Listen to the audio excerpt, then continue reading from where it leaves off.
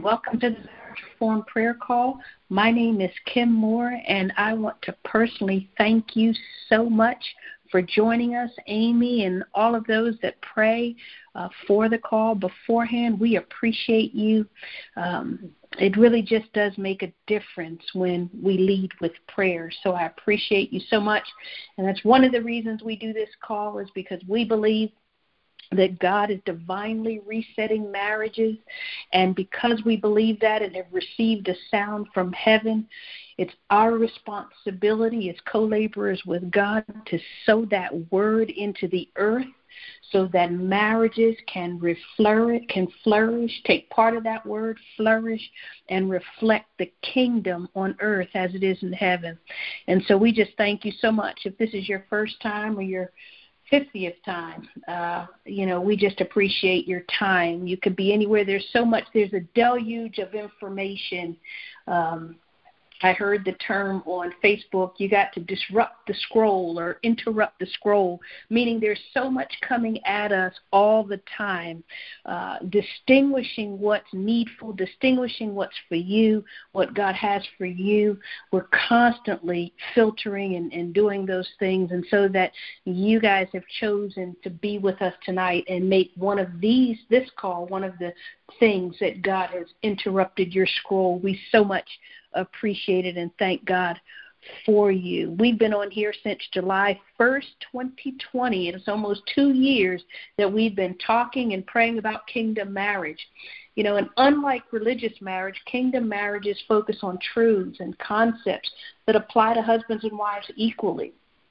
And so we just believe that God has expectations of every kingdom citizen, whether they're male or female, and that all who receive Jesus Christ, enter into this kingdom and have the responsibility, the rights, and the privileges to conduct themselves as kingdom citizens in the earth, as co-laborers with Christ and joint heirs with him. And so we just thank you, and we want to release people into their kingdom citizenship, because we believe that as fully functioning kingdom citizens, you will become the best husband or wife you could be for the person that you're married to. And so we are committed to your freedom.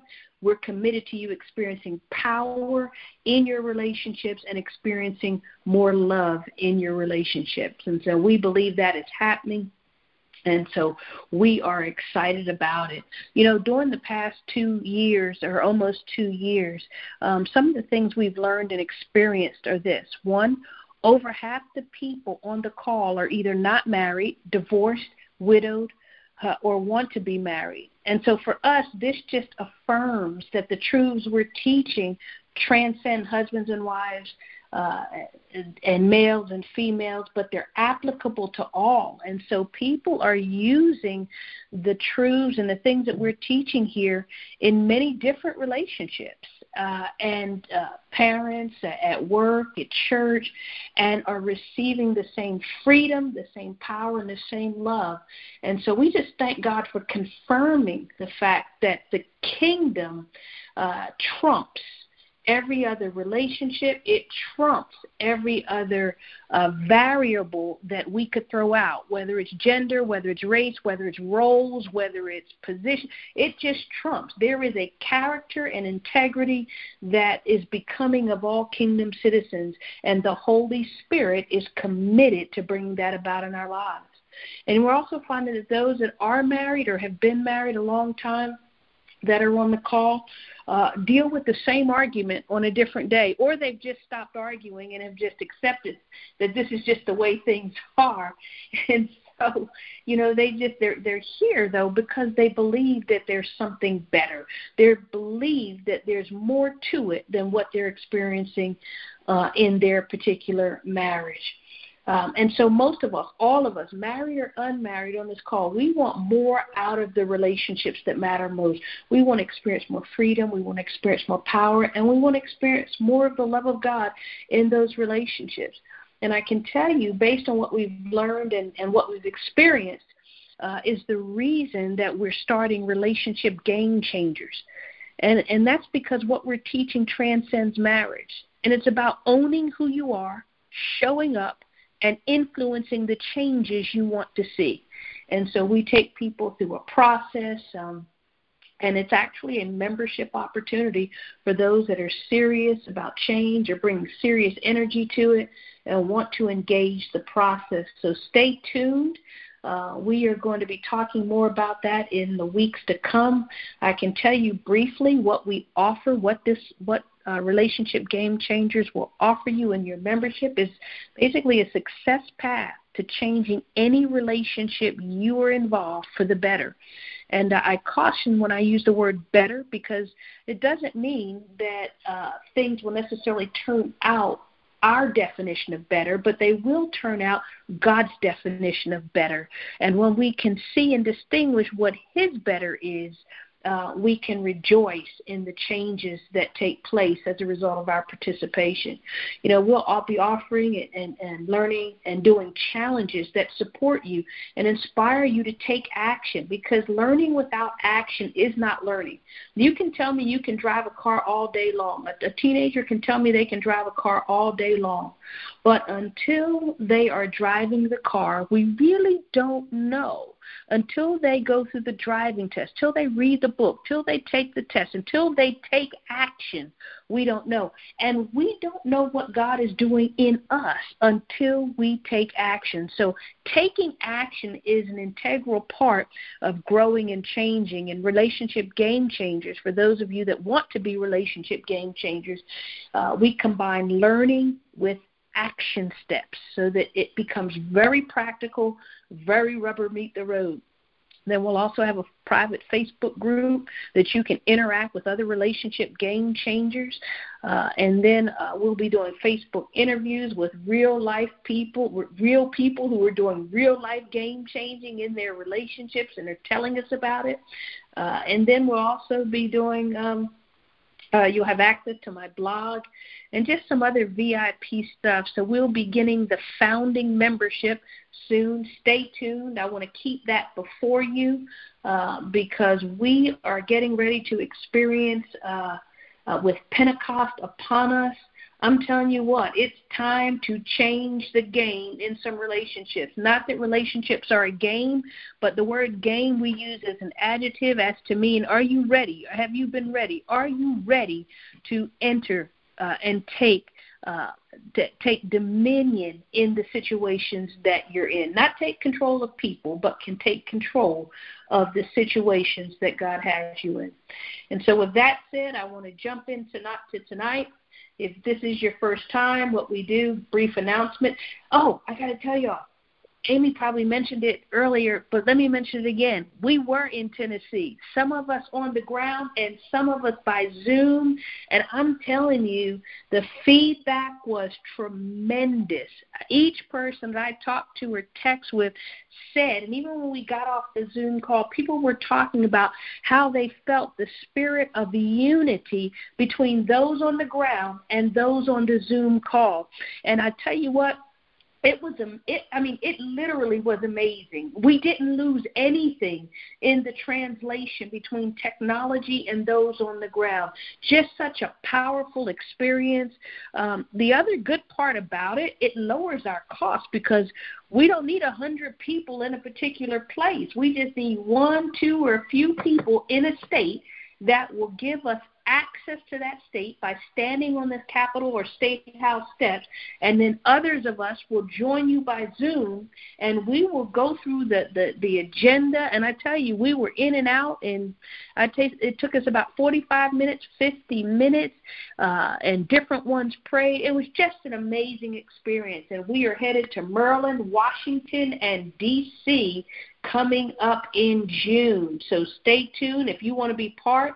If you're in those areas, please email me at kim@moreonrelationships.com. We need your help if you're on the ground. And then also, if you're not on the ground but you want to be with us by Zoom, we will give you the day and time. Stay tuned. Let me know so we can send you the meeting information so you'll be able to hop on with ease. So, yeah, you guys got to get involved. Stuff is happening. Lives are being changed. People are getting free. And I want you to be free. I want you to feel powerful in the relationships that matter to you most. So I think I got all of the announcements. So let's pray, and then I want to talk about what I want to talk about tonight, and I'll tell you in a second what that is. Well, Father, in Jesus' name, Lord, we call you Daddy tonight.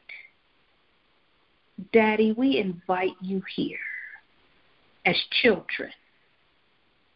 As children, we come to you, God, as sons and daughters in humanity, and yet sons in the Spirit, Father.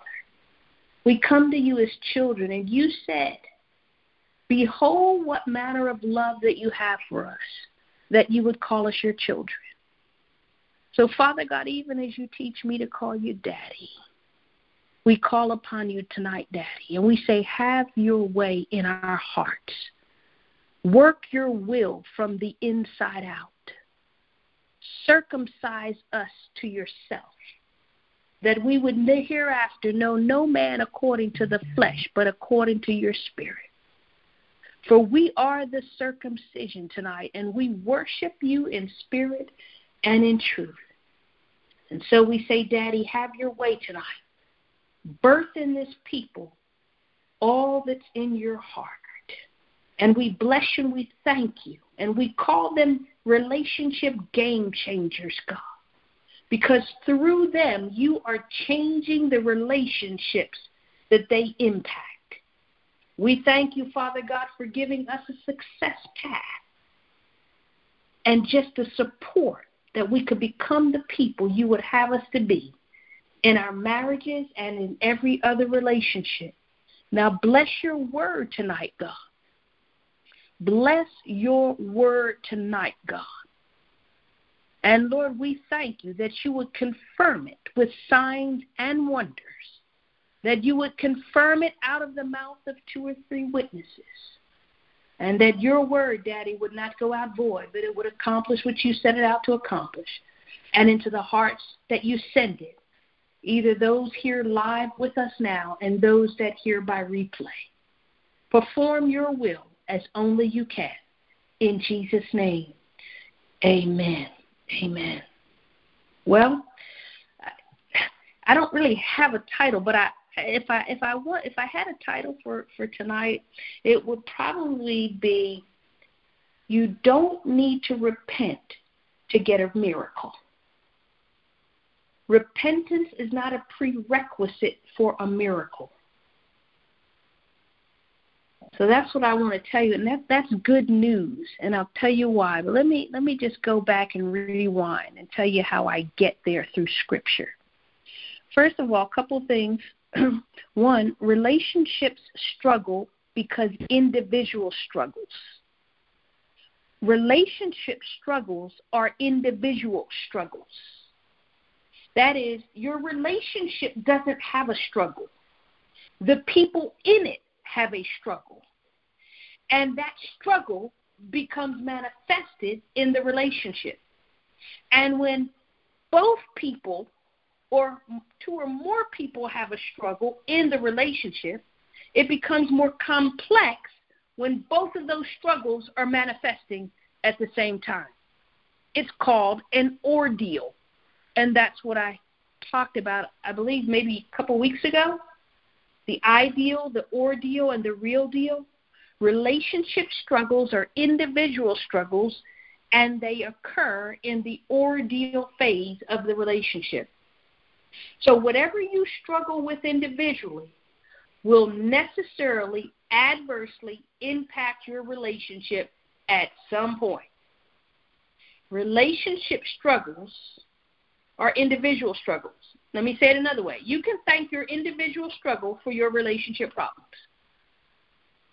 You can thank your partners or your spouses' individual struggles for your relationship problems.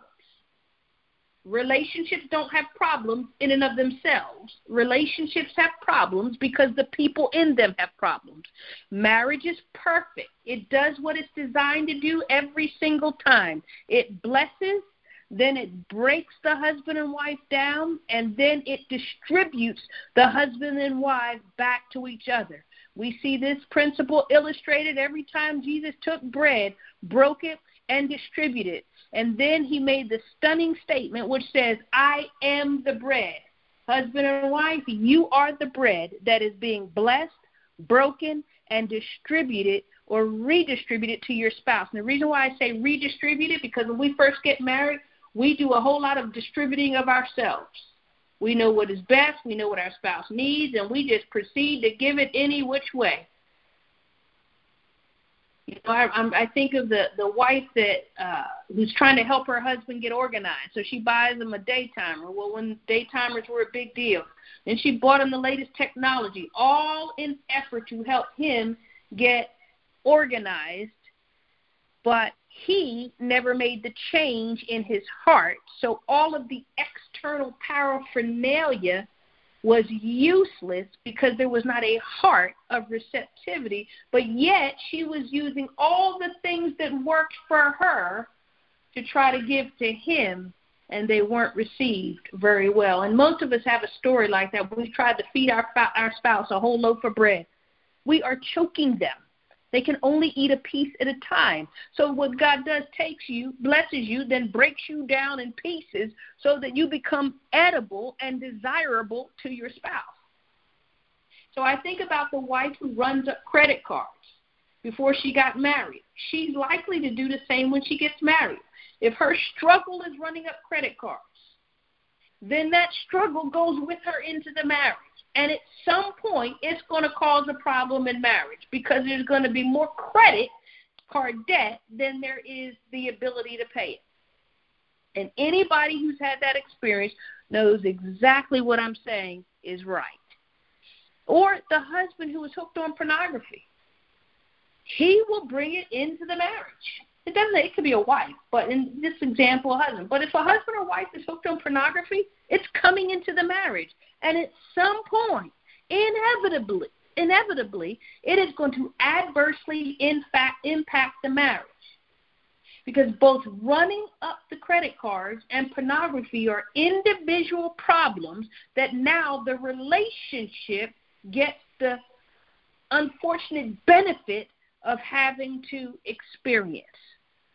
So relationship problems are individual problems. And most of the challenge, and one of the reasons I love to work with husbands and wives individually, is because a lot of times when you work with the relationship, it's presented as a relationship problem when the problem isn't relationship with each other. The problem is a relationship with God and with self. And when that gets in alignment, then the relationship has the best chance to resolve the problem. Or let's say another way, the problem in the relationship gets resolved. So when we address, and that's the whole point behind relationship game changers, you got to possess your life. You got to own your thoughts, your feelings, your attitudes, the things you're hiding, your behavior, because you can't show up unless you're owning those things. And so when we think about it, whatever we struggle with individually, your relationship will struggle with collectively. That's why blame is a luxury, because blame defers your responsibility, taking responsibility for your personal struggle. If you go into a marriage, if you're a very distrustful person, then you go into marriage, you will begin to suspect your spouse of things.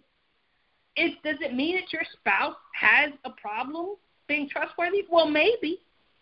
But you won't know that until you deal with your distrustful, suspicious nature that you brought into the marriage. You can't even see clearly because you'll need to take that beam out of your own eyes to be able to see the speck in what's happening in your spouse's eye.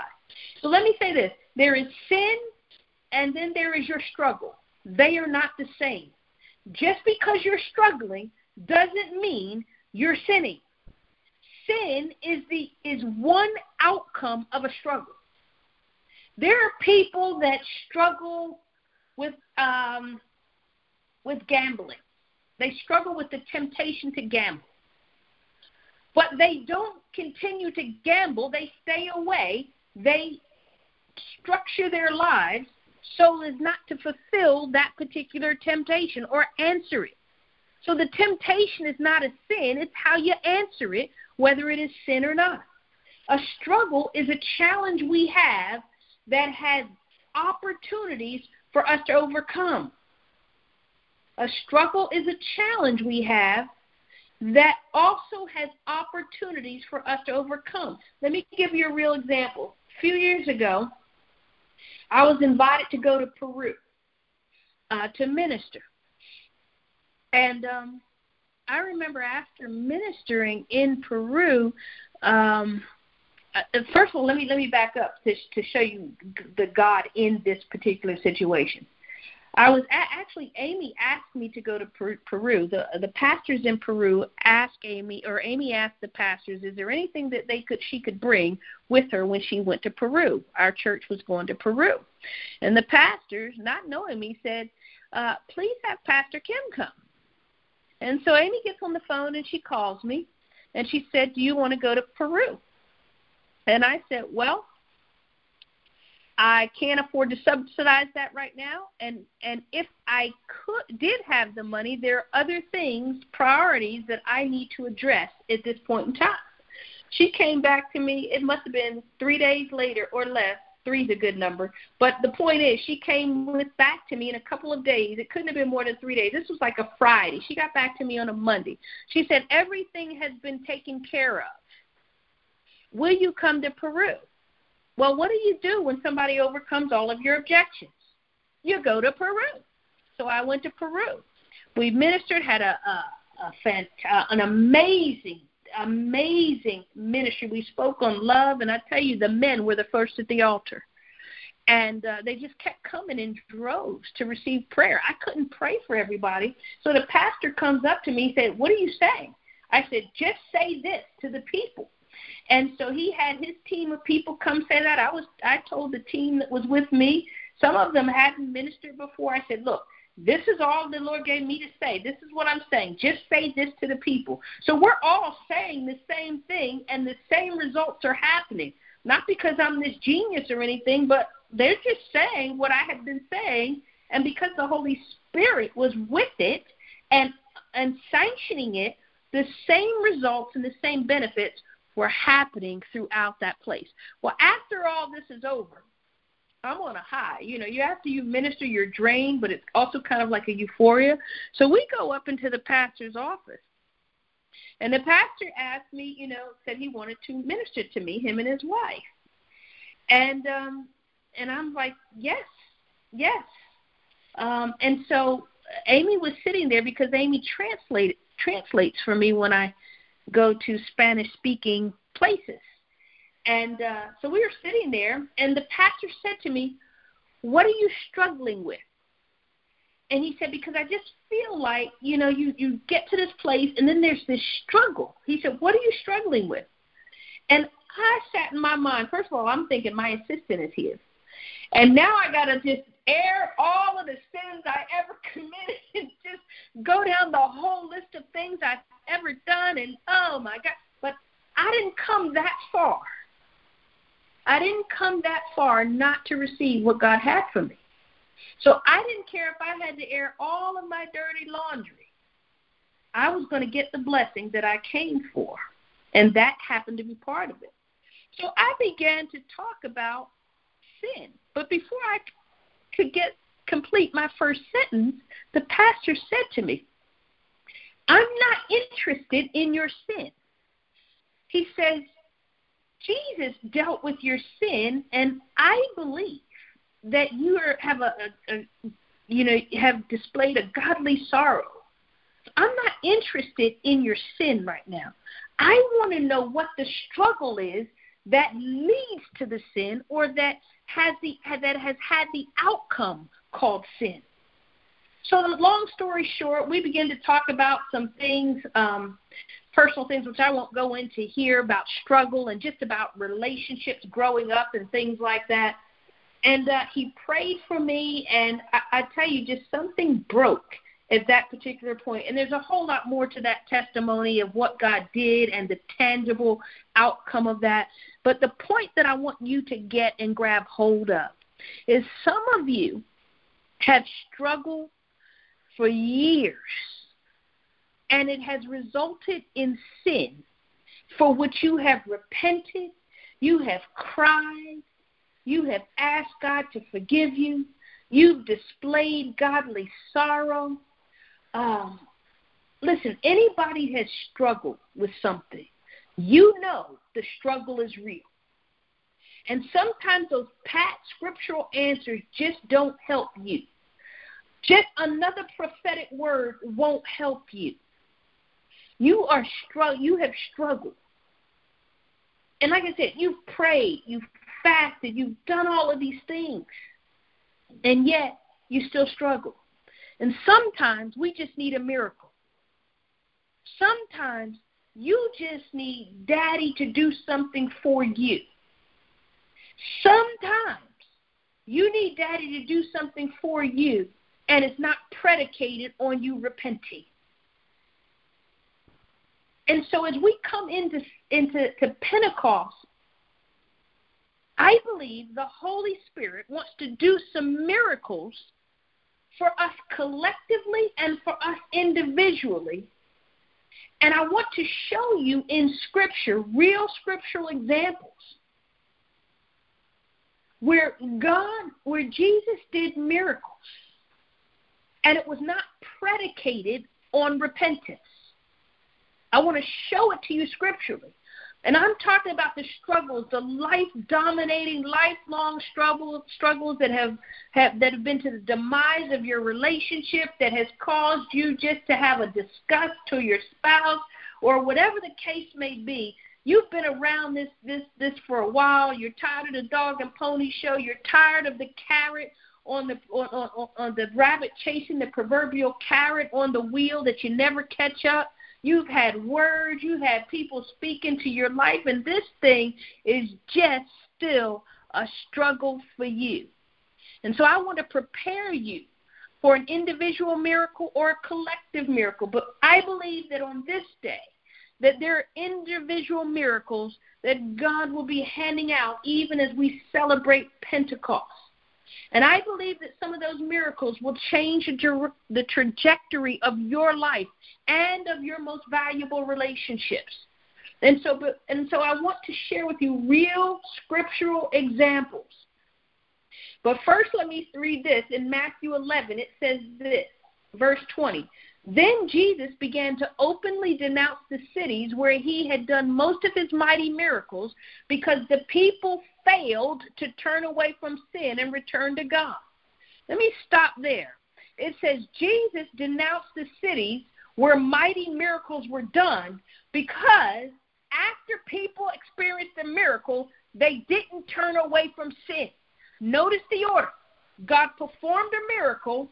The intention was the people would turn away from sin, turn toward God, but they failed to turn away from sin after the miracle was performed.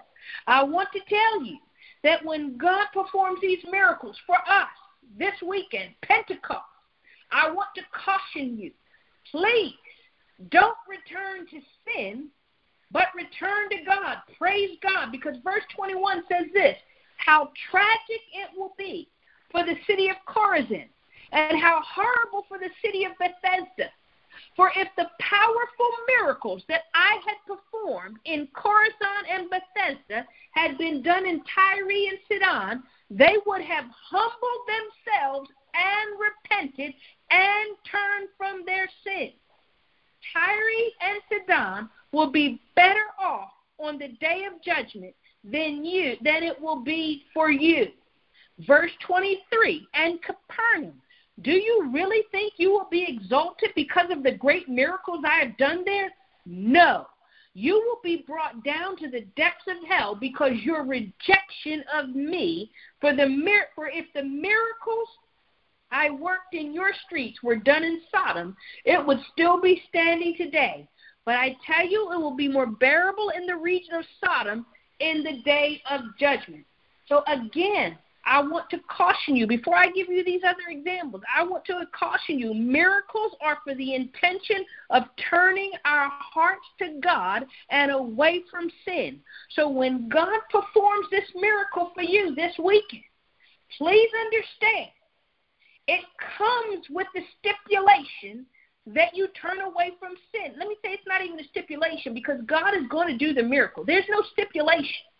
And I'll tell you how to show up for it. There's no stipulation for the miracle.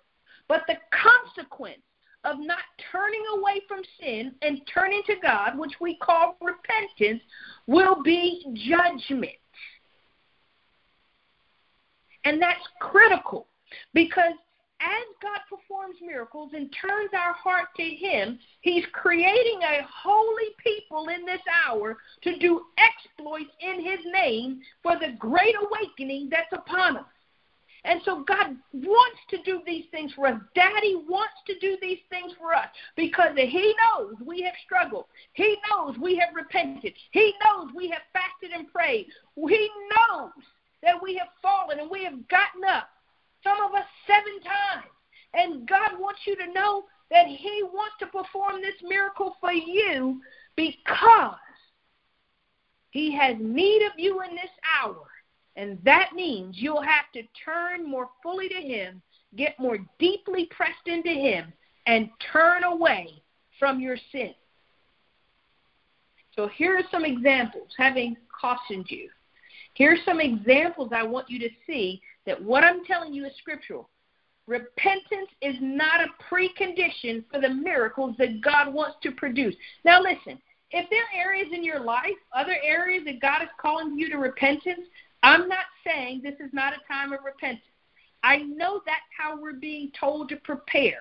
This does not discount that. It runs parallel to that. Because the things that you are challenged with, the things that you have struggled with, the life-dominating sin that you have already repented for 100 times, one more repentance is not going to end the struggle, but a miracle can end the struggle. So this is specifically for those life-dominating life struggles you have.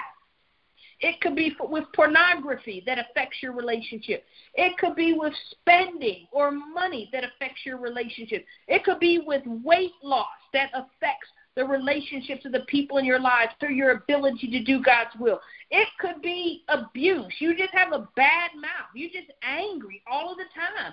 It could be whatever you have struggled with for a long time. God wants to reset it for you now in the day of Pentecost. Wow. I don't know about you, but I used to think repentance always had to come first. And the reason things weren't happening because I didn't repent hard enough, deep enough, wide enough. I didn't fast long enough. I didn't pray, and I didn't confess enough words.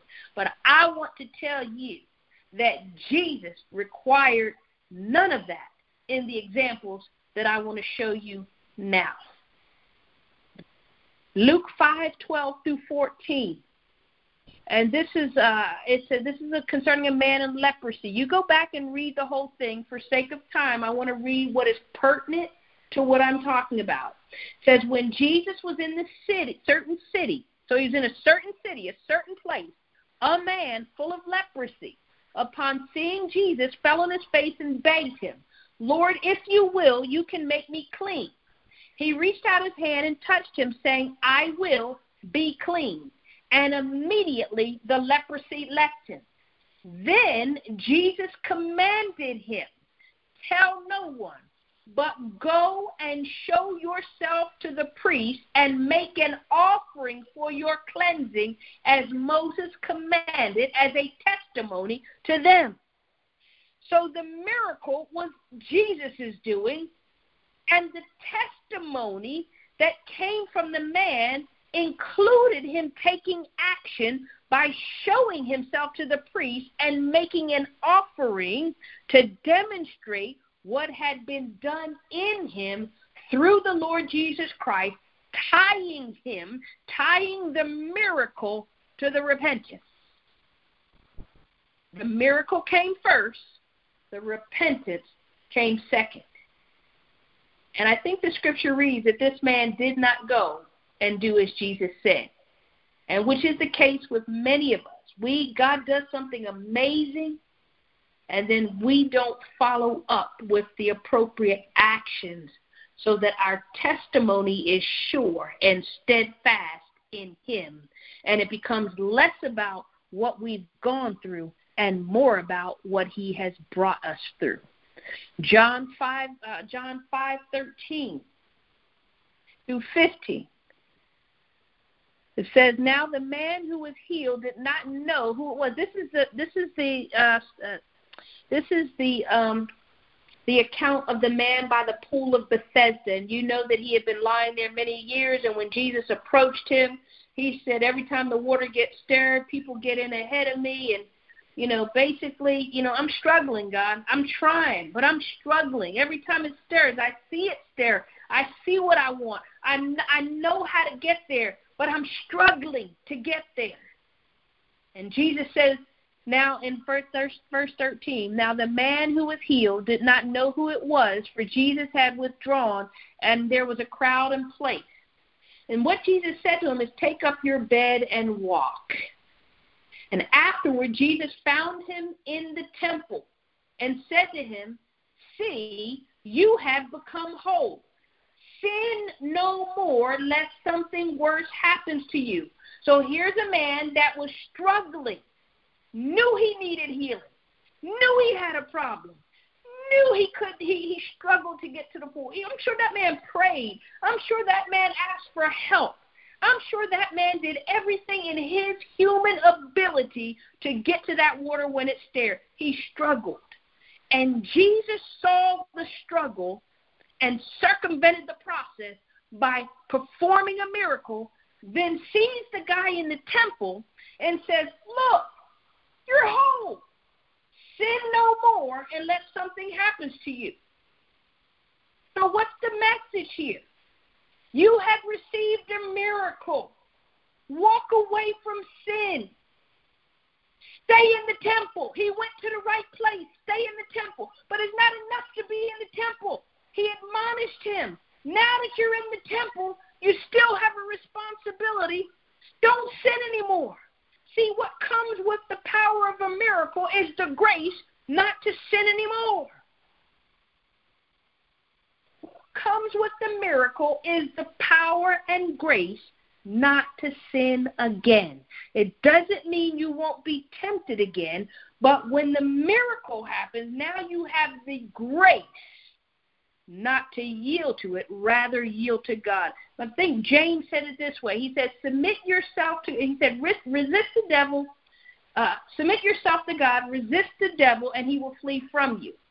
The resisting is in the submitting. So the man was in the right place. He was in the temple. He was submitting to the temple. And in that submitting to the temple, Jesus said, now that you're here, now that you've had a miracle, use the grace not to give into temptation, to sin no more. You can't stop the birds from flying over your head, but you sure can stop it from building a nest in your heart. Let me give you another example. Luke 13. Now, Jesus was 10 through 14. Now, Jesus was teaching in one of the synagogues on the Sabbath. And just then there appeared a woman with a spirit that had crippled her for 18 years. That sounds like a struggle to me. Look, if you've been struggling with something for 18 years, that's a struggle.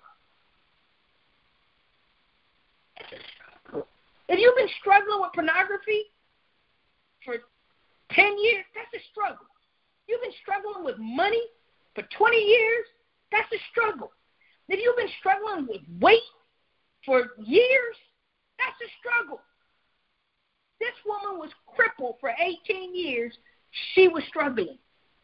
She was bent over. Listen, she struggled so much that she was bent over and quite unable to stand upright.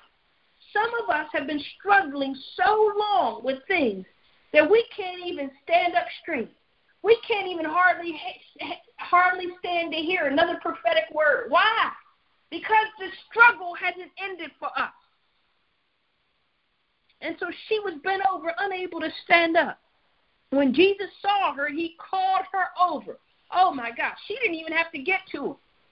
He called her and said, woman, you are set free from your ailment.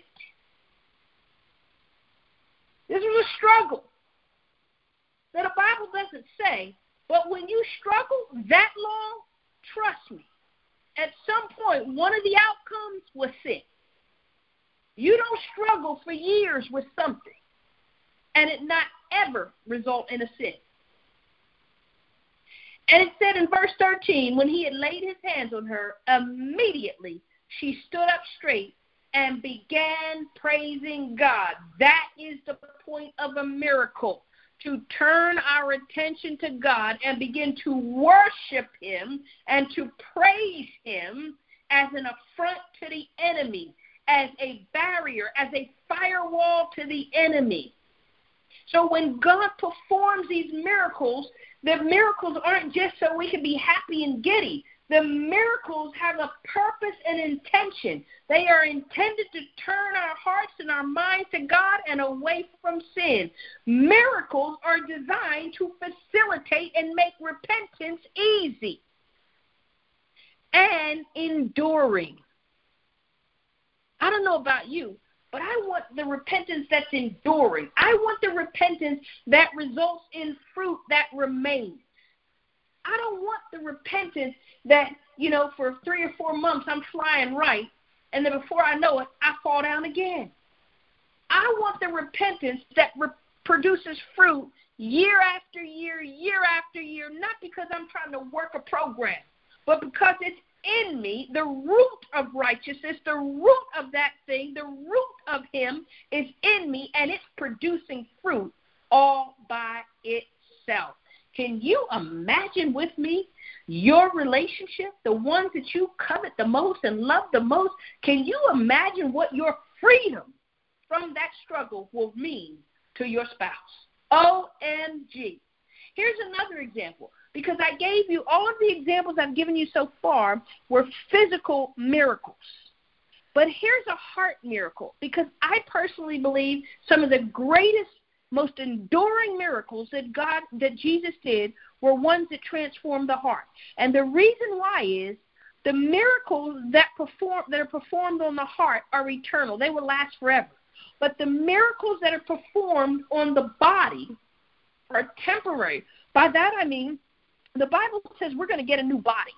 So the one we have, the one that the miracle's been created on, which I want because it will enable us to live the best life we can for Jesus. But even still, these external miracles, the body, the soul, our servant, they're temporary. But the miracles performed in the heart, they are eternal. So in John 4:28, the woman at the well, and you know the story, but when Jesus had persuaded and performed a miracle in her heart, the Bible says this, all at once, the woman dropped her water jar and ran off to her village to tell everyone, come and meet a man at the well who told me everything I've ever done. He could be the anointed one we've been waiting for. Hearing this, the people came streaming out of the village to go see Jesus. Jesus performed a miracle in her heart, and she took action by going and telling other people. OMG. Can you imagine? First of all, everything that Jesus does, everything that the Holy Spirit and God the Father, Daddy do, they work from the inside out. And so can you imagine this woman's heart being so changed? She had 5. The Bible says, Jesus said, even the husbands you had 5 husbands. The one you're with is not even your husband. OMG. Can you imagine when a miracle of seismic proportions is producing? This woman struggled. Please understand. The man she with wasn't her husband. She struggled sexually with adultery. She struggled. Her struggle resulted in the sin of adultery. Her struggle may not have been adultery. Adultery, we know, is a fruit. It is the outcome. So what was her real struggle? The Bible doesn't say. But could she have had some problems growing up that made her or just brought her to this place of being engaging in a sexually perverse lifestyle. Because we know adultery is the outcome. So the struggle and the sin are two different things. Oh my gosh, if we would stop condemning people for the sin and try to understand what the struggle is, we can set some people free. That's why you need to become a relationship game changer, because you must set people free in this hour. People are tired of just hearing good words. They want to set people free. And the good news is this.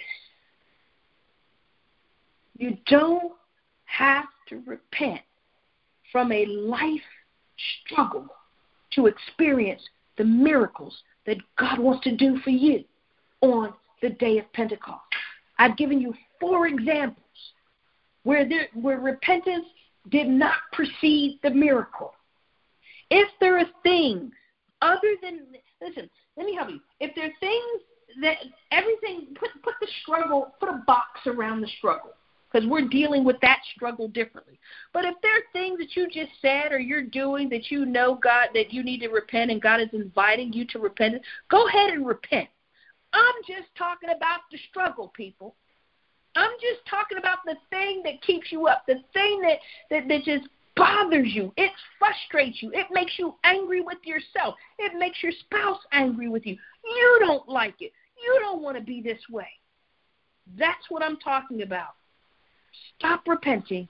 Receive the miracle.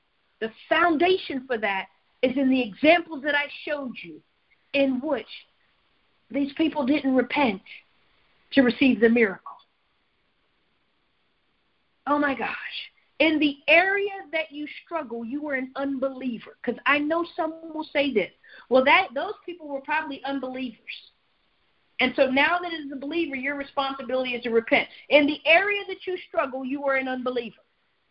Let me say that again. In the area that you struggle, you were unbelieving. So God can treat you as an unbelieving person in the area that you struggle and perform a miracle for you without repentance in the area that you are unbelieving that you struggle. Oh, my God. I hope you guys are hearing this, because Pentecost is upon us.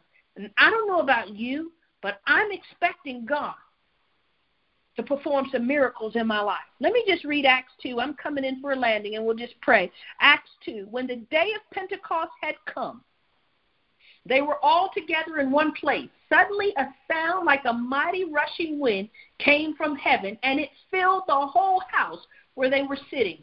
There appeared to them tongues as of fire, being distributed and resting on each one of them. And they were all filled with the Holy Spirit and began to speak with other tongues as the Spirit enabled them to speak. Now, in that scripture, they were all together. That is, many people were together in one place. But I want you to consider this.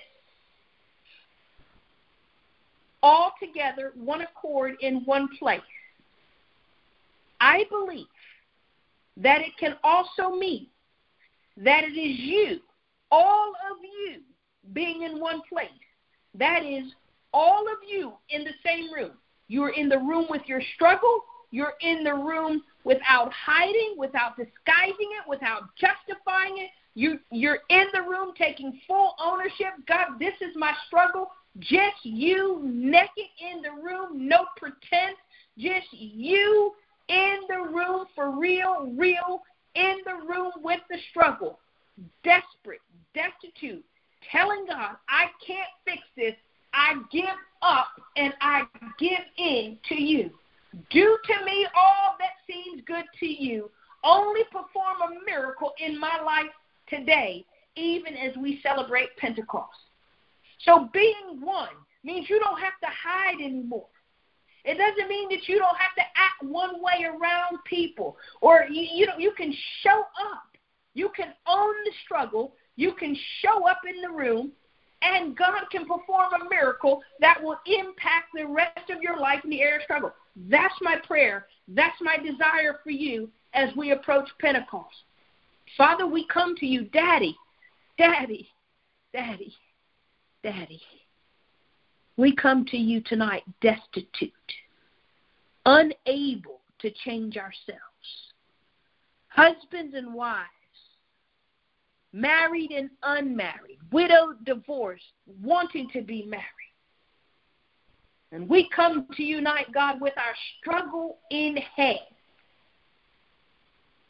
Lord, we have struggled day and night.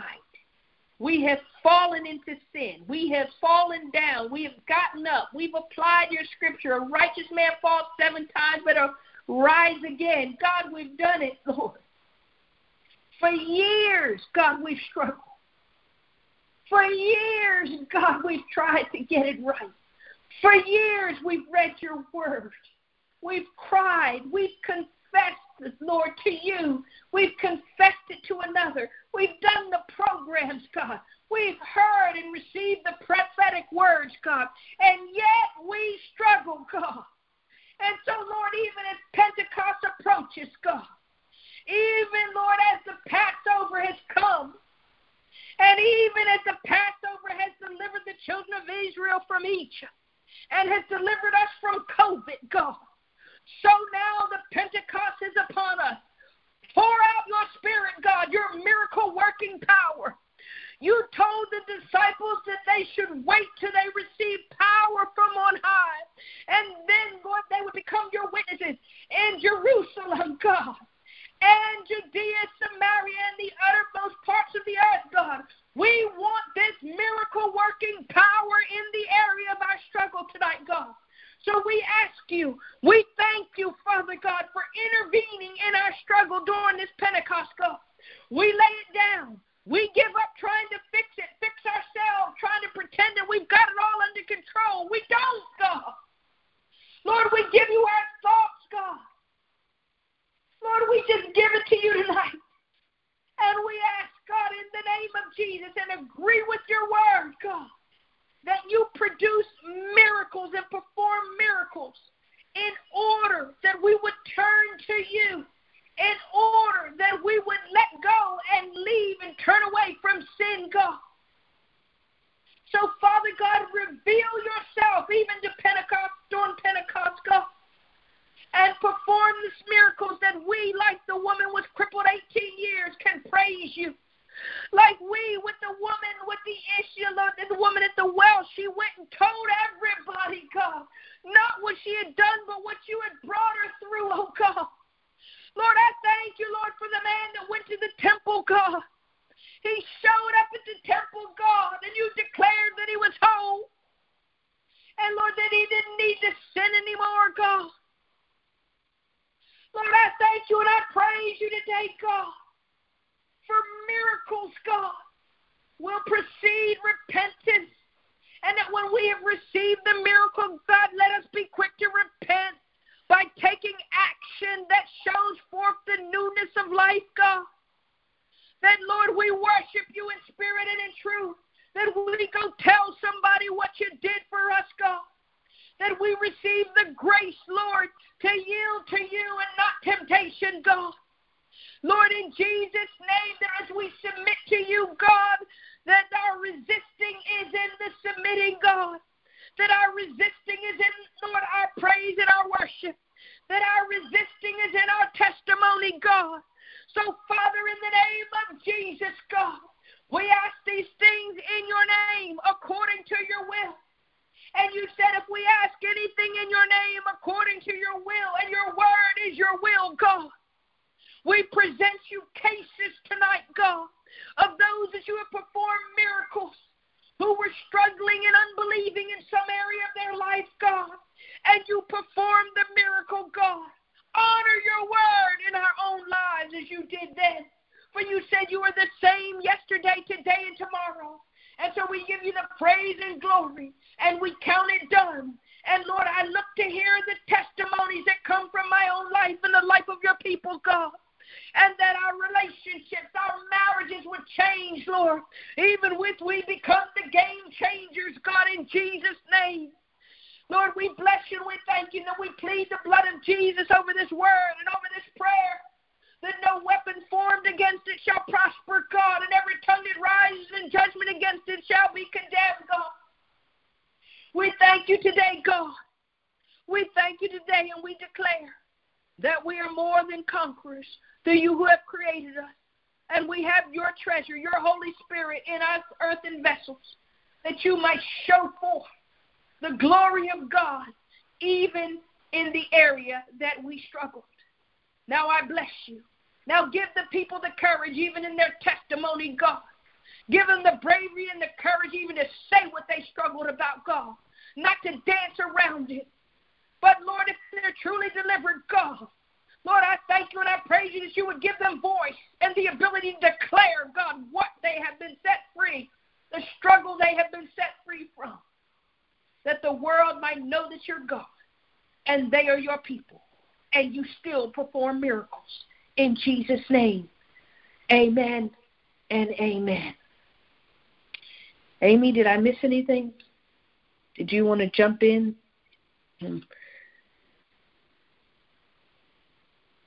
Oh, no, you did not miss anything. Taking that in.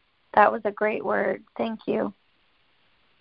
All right. Okay. Wow. Well, I think I was speaking to myself today, and just let you guys listen into a conversation Daddy was having with me. So somebody's got to go first, right? So be courageous. Look forward to Pentecost. Struggle in hand. Take your struggle in hand. Look Daddy in the eye and expect a miracle in the area of your struggle. It's part of the divine reset. God doing for you what you can't do for yourself. He's pulling us through, people. And I believe the best is yet to come in your life. I hope you believe that too. And as always, you can hear the replay or share this by going to Spotify in the search engine. Just put Marriage Reform with Kim Moore, and this is reference number 102. If you want to hear it by free conference call, then certainly you can dial 605-475-4980. The access code is 341000#, and the reference code is 102#. Again, if this blessed you, if you got something out of this, please share it. Share it. That's how we support the word and distribute the word that we receive. Share it. You can share it on social media. You can share it with your friends. Give them the replay. Give them Spotify, but share it. You can also advance this word by sharing your comments on my Facebook page, Kim Moore, under the video, or you can share them on Kim Moore Ministries, the Facebook page, either one. Also, if you want to become a relationship game changer and take the journey with us, please email me and let me know. Stay tuned. We're going to be talking about it each week until the launch. And so stay tuned for that. If you want to be part of taking marriage reform, this message, kingdom marriage, to the nation, the states in this nation and U.S. territories, please email me. Listen, it's about showing up. We have the resources and the support to be able to do it. And by us being able to do it through Zoom, like I said, nothing was lost in the translation. We felt close to the people on the ground. It was powerful. It just was amazing. And it also helps us to manage cost. I mean, can you imagine going to 50 states and U.S. territories and the cost?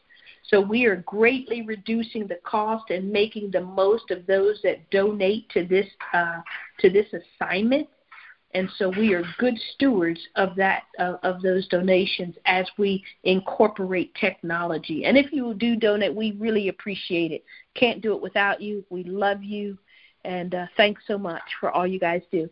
Well, we'll be on the call next week, and I guess we'll talk then. God bless you.